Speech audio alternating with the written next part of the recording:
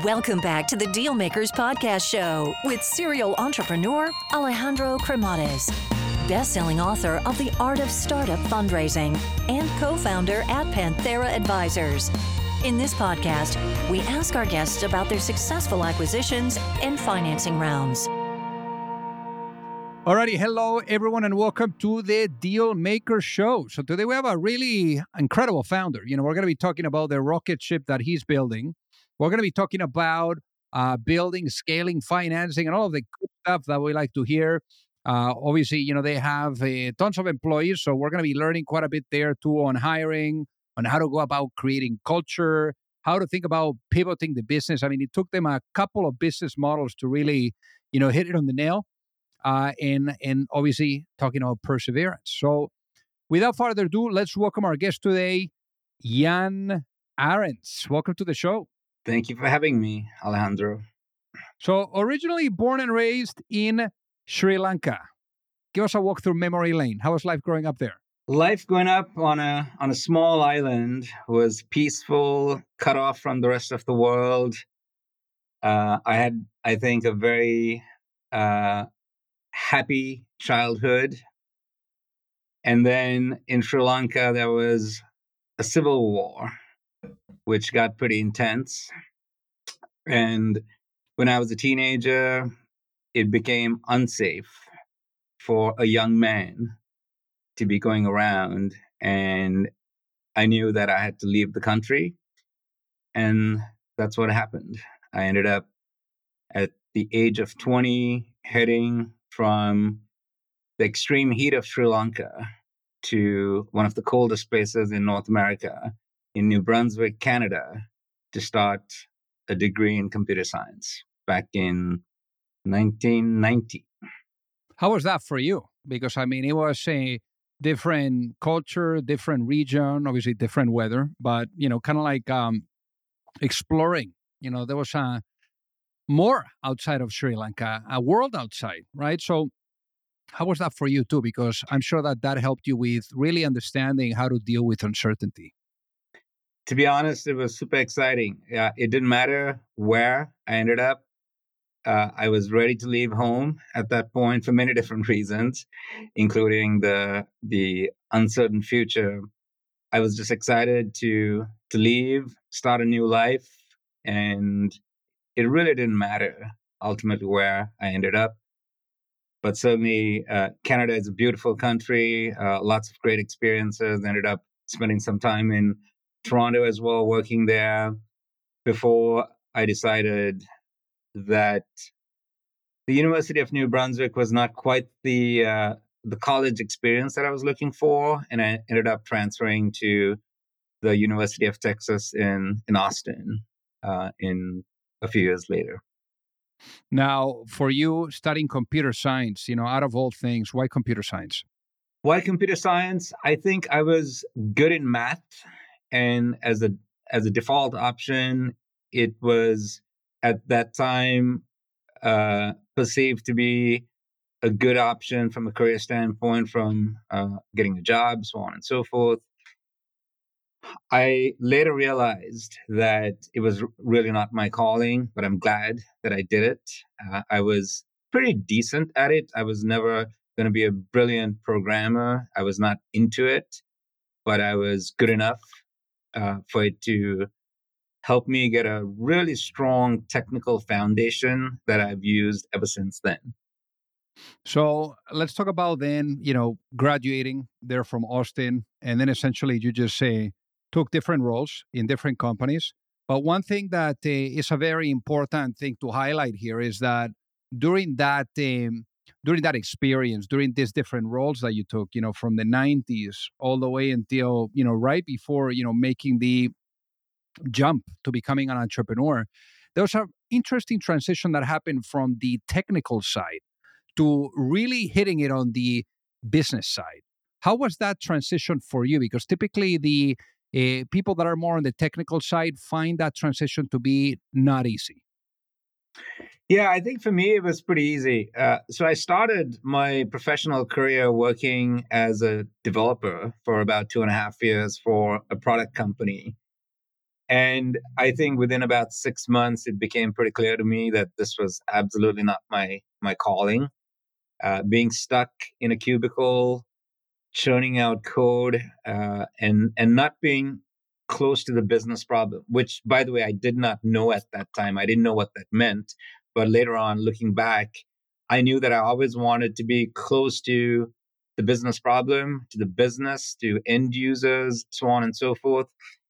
And I've somewhat reflected recently as well as to maybe I should have been a product manager, but I just wanted to be on the business side. I wanted to be customer facing. And so from a very early stage in my professional career, I knew that this was not something that I wanted to do. And then I found a really nice way to transition by joining this consulting company called Cambridge Technology Partners. In the late 90s, they were one of the premier top consulting companies out there. And you got a chance to use your technical background and do a lot of the business stuff, to be a business analyst, a project manager, so on and so forth. And that's what I did for 4 years after that. Now, the most immediate step before really going at it as an entrepreneur, that was working for a couple of years at NetSuite. So, what would you say were the sequence of events that needed to happen for you to get going with Siligo? Because you knew that eventually you would start a company. So, I'm wondering, like, what would you say took you, so long? When it comes to your professional career from the 90s all the way up to 2011 to say, hey, it's time to do this. Yeah, it's not like I thought I was going to start a company early in my 20s, just to be clear. I was happy having a good time in my 20s, having tons of fun. But I think when I started to approach maybe that 30-year mark, right, you start to reflect on life, and you start to ask yourself, like, where's this going? What do I want to be? Am I going to make something of my life? And it's only at that point that I decided, I think I want to, or I think it was almost like I need to start something, even if it's small.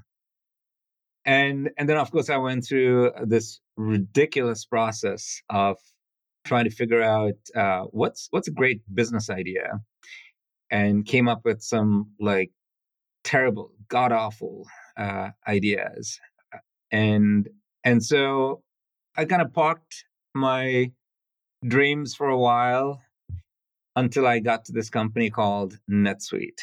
And that's when I had this idea of starting something similar to what Siligo ended up being. So then let's talk about Siligo. At what point does the idea come knocking? And tell us about, make us insiders there to really understand what was that journey like from the idea coming to you giving the notice and really leaping into the unknown. Yeah. So what happened was, let's go all the way back to 2003.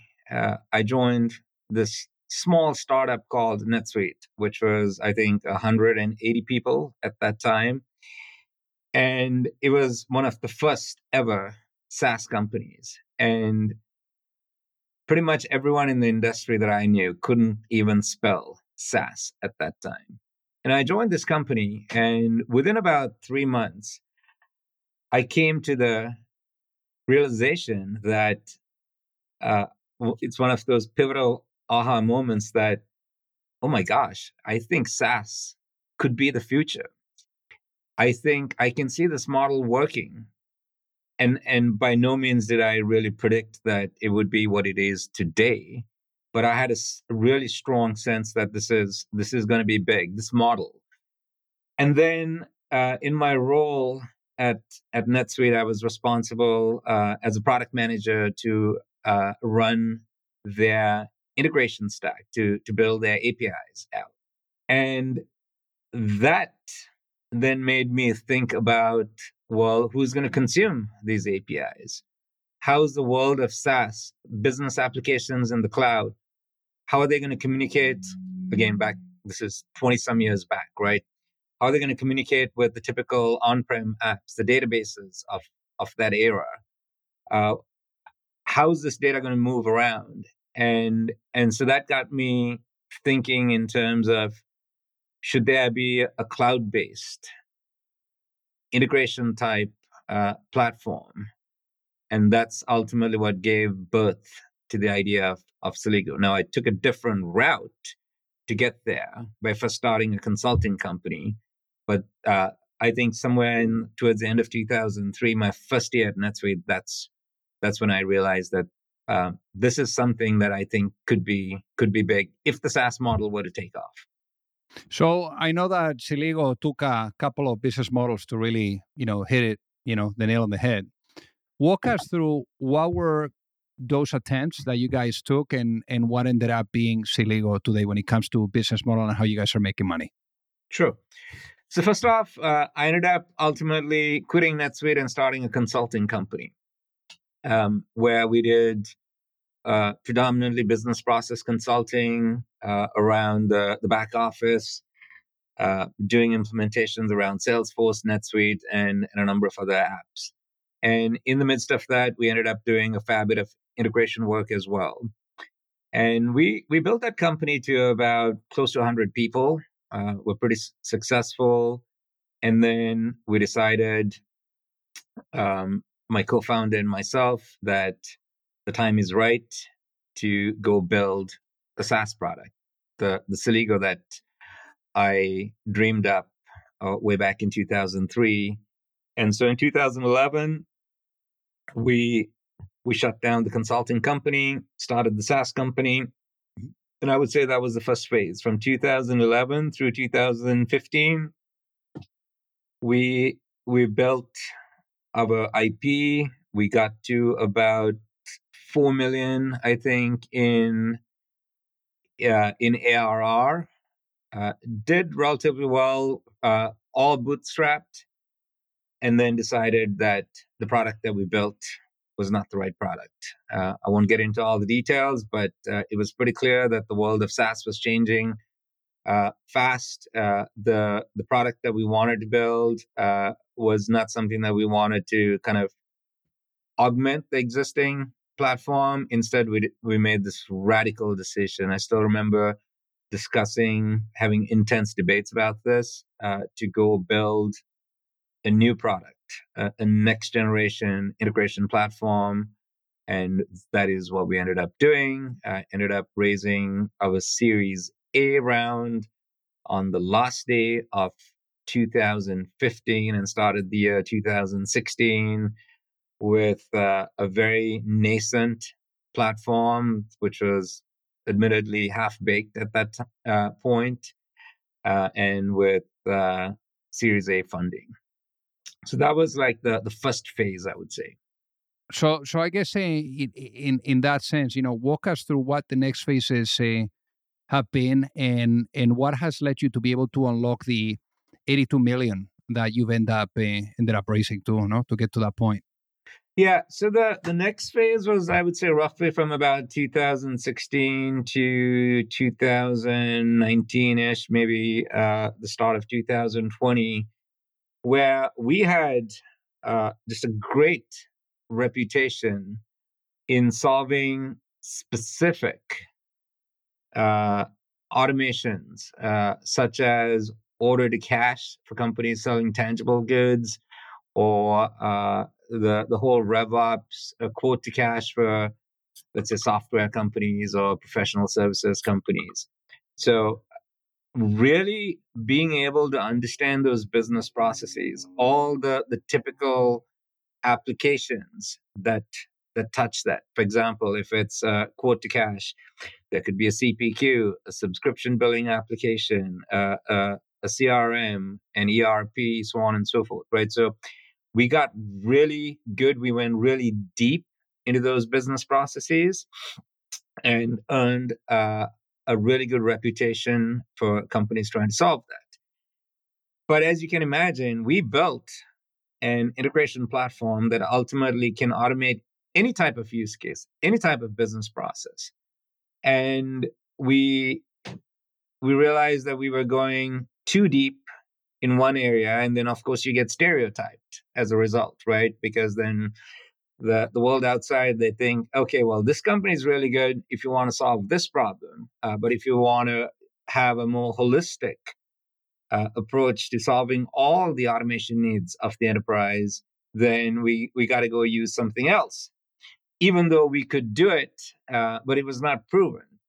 So there in was the problem, and that started this current phase of the company where we really focused on the breadth of usage, on the platform being a world-class platform, a next generation platform where you can walk into a company of any size and say, we can automate any type of business process that you have by connecting these various apps together, various data sources, trading partners, your supply chain, so on and so forth. And that's the phase that we're currently in. Hey guys, so pardon the interruption here. So I got to tell you that, for those of you that are either looking to raise money or you're looking to get your company acquired, you don't have to be alone. There's a lot of psychology that needs to be blended with strategy, with methodology, with process. And it's very hard. And already doing your business alone is super, super difficult. So I remember, back then when I was an entrepreneur, I kept really experiencing the challenge of either knowing or finding the right type of access to the right type of investors, or really understanding what was the right type of guidance, that would carry me through the process, whether it was with seeking money or with going through the acquisition.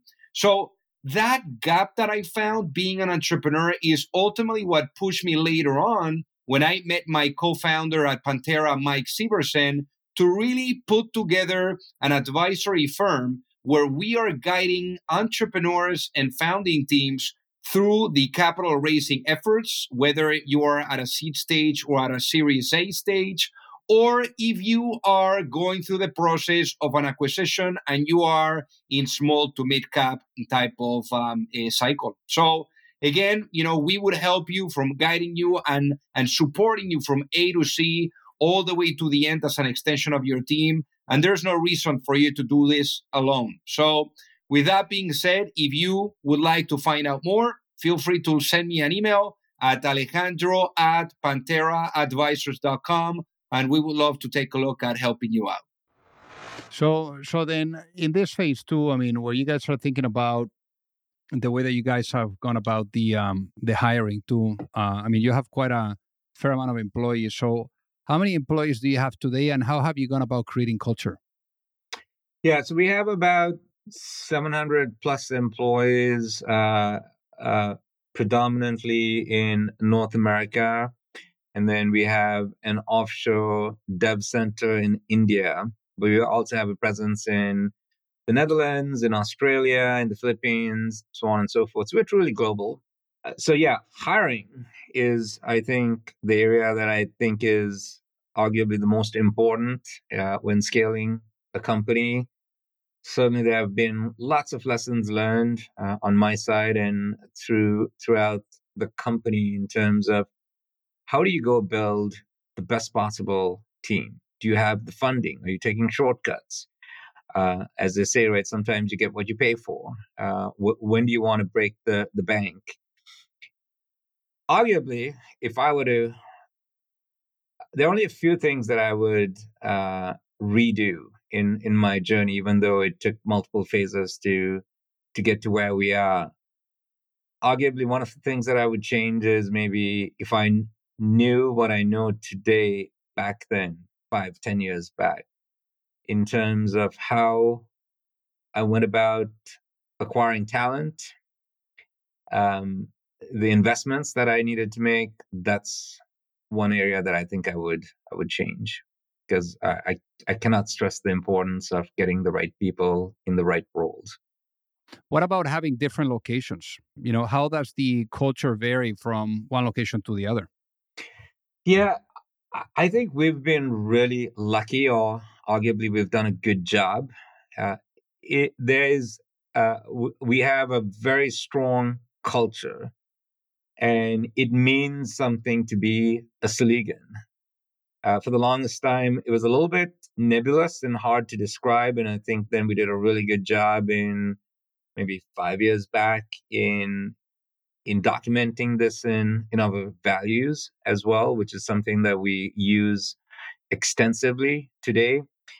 So the example that I would give you is we first started an offshore team in India. And it's just amazing to see how the culture in India, while slightly different from the culture here in North America for obvious reasons, has still held on to the key tenets of how we operate here. It's hard to describe, but it's something that happened organically. It was not forced on these employees. It was just the close collaboration that we had between the teams. Yeah, and again, we started really small. We started with I think 5 people in India, and then we grew that team. And some of the first hires we made back then are now senior leaders, right? So they've grown up with us and they've been able to instill that same culture. That's just one example. It's the same in Europe, same in Australia, and the same in the Philippines. So obviously, vision is something that would get people excited, would get Sri Lankans to be excited about the future that they're living into as well. Investors to come on board, and then also customers, too. So when it comes to vision, Jan, let's say you were to go to sleep tonight, and you wake up in a world where the vision of Siligo is fully realized. What does that world look like? Yeah. So we do have a very ambitious vision for a company of our size. If I were to say, let's fast forward 3 years from now, Siligo is going to be used by an extensive number of companies, not only to solve their integration needs in connecting business applications together, but we want to use our stronghold in integration to become a pure play automation platform. And by that, I mean, there are many ways to automate business processes. There could be human-centric workflows where you're a given workflow is stopping until a human comes in and makes a decision before it goes back and starts executing. These are all areas that we're working on. Process mining is another area that we're working on to be able to really look at business processes and understand how can you optimize that business process? What are some of the weak spots in that business process?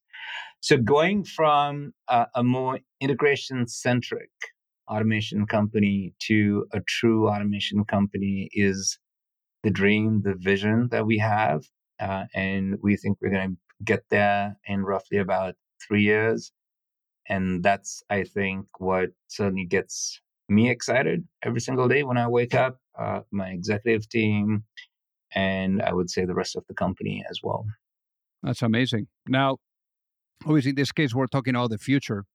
And I want to talk about the past too with a lens of reflection. If I was to put you into a time machine and I bring you back to 2011, to that moment that, let's say you were thinking about doing something of your own, and let's say, you had the opportunity then to just have a sit down with that younger Jan and giving yourself one piece of advice for launching a business, what would that be and why, given what you know now? Yeah, I think there are lots of choices there. So I think I gave you one before, which was the importance of hiring and the importance of getting the right leaders in place. Perhaps another one is to focus more on some of the execution parameters. We always were pretty ambitious. We knew where we wanted to go. But having ambition and having, let's say, a product roadmap and a certain destination in mind is one thing. You're here, you want to get there. How do you get there? How do you map that journey? What are the key? What's the framework? What are some of the key milestones you want to map out and be able to be execution focused? what are some of the key metrics that you're going to use to understand whether you are on the right path? And this all sounds pretty obvious, but if you really want to master this, it requires a fair bit of discipline, and you got to have the right tooling and the right framework, I would say, to be able to excel in execution. And certainly this is not limited to going back to 2011. It's the case even today. Of course, we know a lot more. I'm surrounded by senior leaders who've been there, done that. But if I knew what I know today back then, I think the way we executed arguably would have been much more disciplined, and perhaps the end result might have been different as well.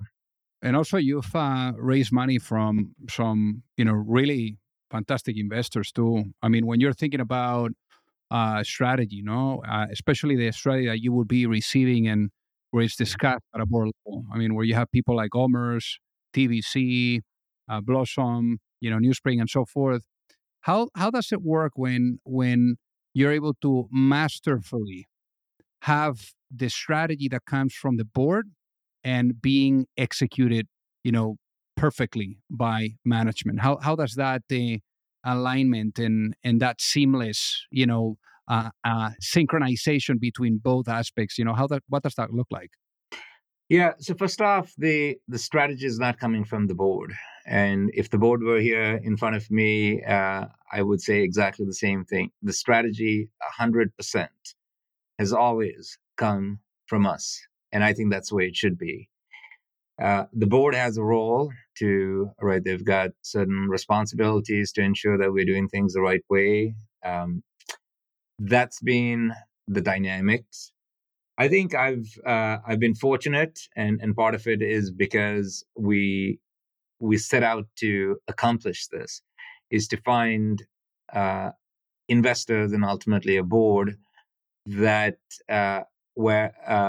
believes in the mission. That's, I think, arguably the most important thing.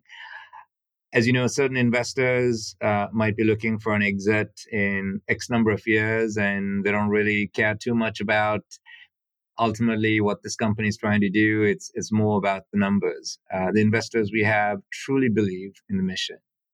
And then arguably the other really important factor is the dynamics between the various different board members and the firms supporting us, I think, has just been really, really good. So I'm happy to say, having been a funded company now, I think this is our 8th year.